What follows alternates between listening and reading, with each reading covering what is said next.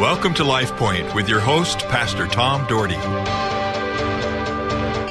I hope today is another great day. I think it's going to be, because it's the day, as I always say, the Lord has made, and we're going to rejoice and be glad in it.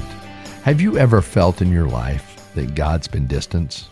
That God's been distant from you? That you just can't get close to Him? I think I felt that way.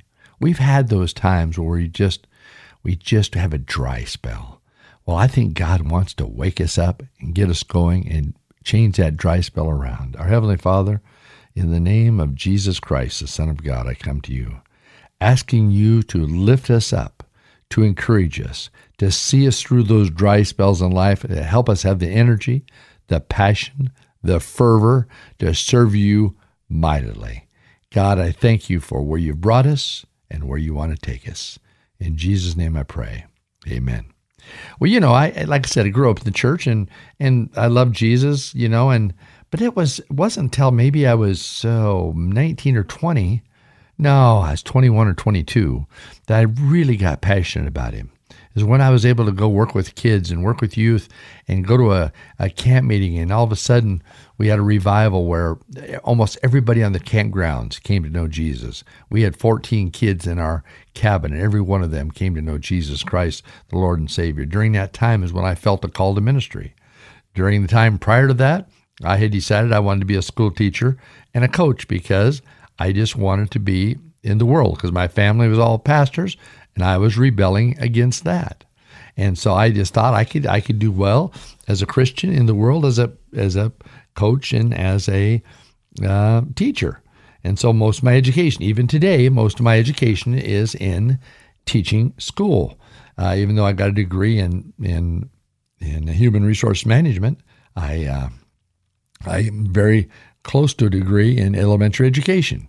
And so when I first moved to Boise, and our church was really small, about 50 people, I had a hard time making it financially. And so I taught school a couple times a week, substitute taught, and I loved it. I just loved it. I got to have the desires of my heart. I got to coach varsity basketball for 2 years. I loved that. And God put me in the announcing football for Meridian High School and basketball for CUNA High School for a number of years. The Lord gives you the desires of your heart, but He wants you to honor Him and do what He'd have you do. But He called me into pastoral ministry, and I kind of fought the call. I said, Lord, I don't want to be like everybody else in my family. I can be a minister for you out in the world. And, He said, yes, you can. Literally, yes, you can. But I want you in pastoral ministry, and I'm going to lead you, and I'm going to open the door. And through all those years of ministry, I think maybe in all those years of ministry, I was able to coach and be involved in sports for a number of years. I was so fortunate to be able to coach junior high in Vancouver, Washington, and to have 4 or 5, I think it's 5 championship teams. God just gave me great players, and a number of them started coming to the church that I pastored. And so that was fun. God opened up doors, and even coming to Boise and taking a small church, was able to teach and able to coach. Enjoyed my time at Maranatha Christian for 2 years, coaching over there. Met great friends that are great friends of mine today. I'm so thankful for those doors that, so some people say, well, hey, you can't do what you want to do. God will open up doors for you. As I say all the time, the Matthew 6:33, seek ye first the kingdom of God and His righteousness, and everything else will be added as well. You'll have the desires of your heart. Now, pastoring for all these years, I have the desires of my heart. We have a great number of coaches and athletes that have come to our church over the years. I'm very deep into watching Boise State, and I've got to do some chapels for them now and again. Mark Thornton is the chaplain for Boise State football, but I've got to do some chapels for some of the visiting teams that came into town, and a couple times for Boise State, I've got to do some fun things. And we have a great athlete, a Boise State player, Austin Bolt, who goes to our church, who loves Jesus dearly and brings people to church. And it's fun being a part of those kind of things. But sometimes God seems a little distant. In fact, Hebrews 13:5 says, I will never leave you. I will never abandon you.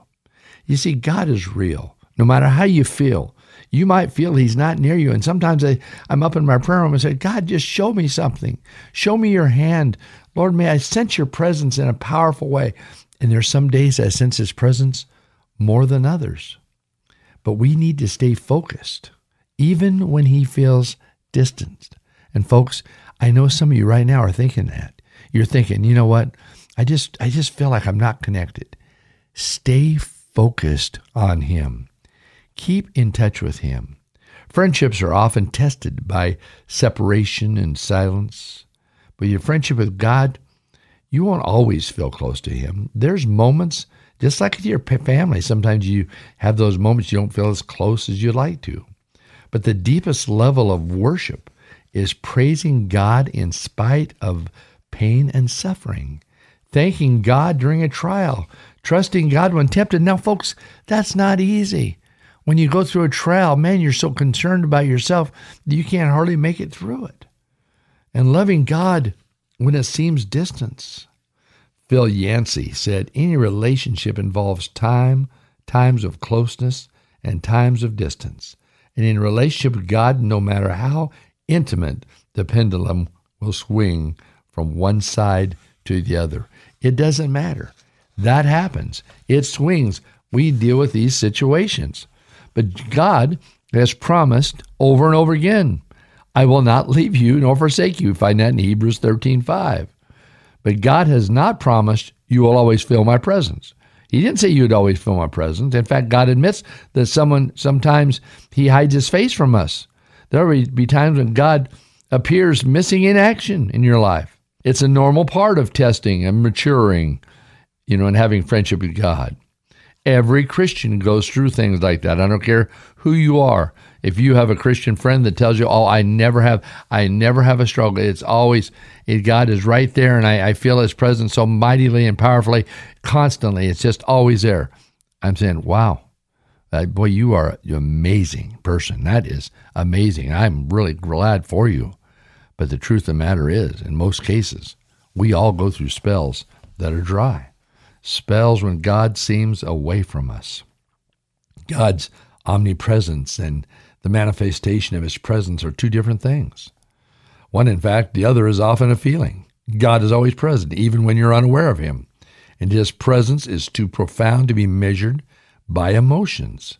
Sometimes we go by emotions. We go by how we feel. Pastor, I don't feel like a Christian. Well, you know what? Sometimes I don't even feel like a human being, but I am. Sometimes I don't feel like getting out of bed, but I get out of bed. I don't feel like going to work, but I go to work. God is always present even when you're unaware of him. He wants you to sense his presence, but he's more concerned that you trust him that you trust him even when you don't necessarily feel him.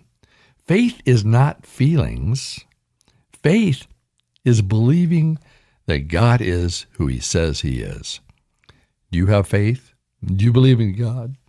God's presence is there for me every single day. He will open doors. He will shut doors. I would not be in Boise, Idaho, if it wasn't for 1987.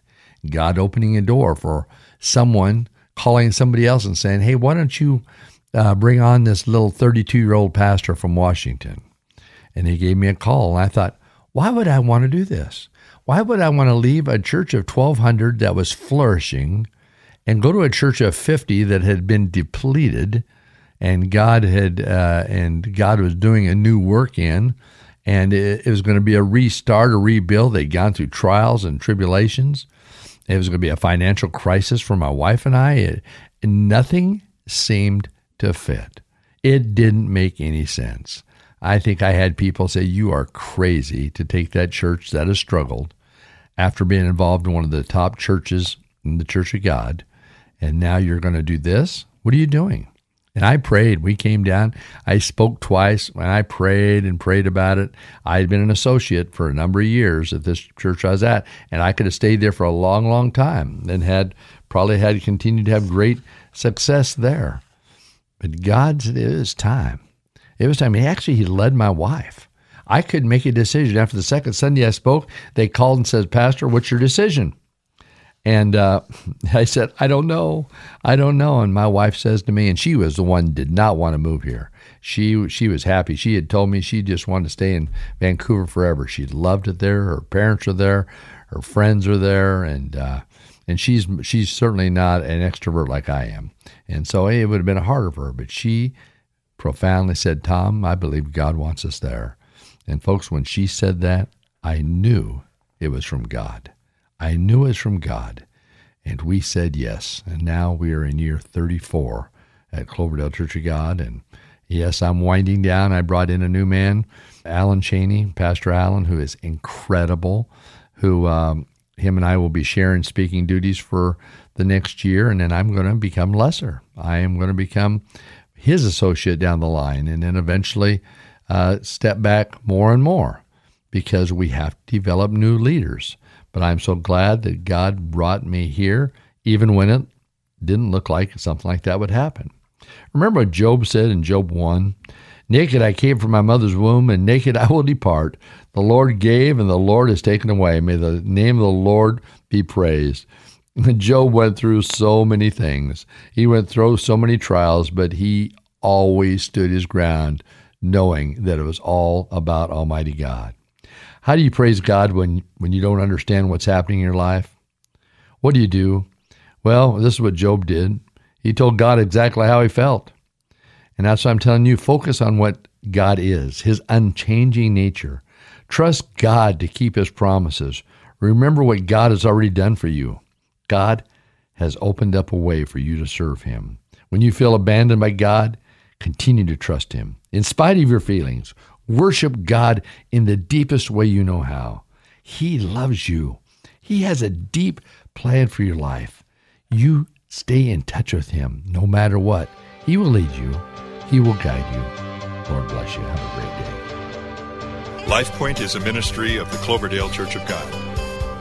If you would like a copy of today's broadcast or would like more information about the church, please call us at 208-362-1700 or write to Cloverdale Church of God, 3755 South Cloverdale Road, Boise, Idaho, 83709.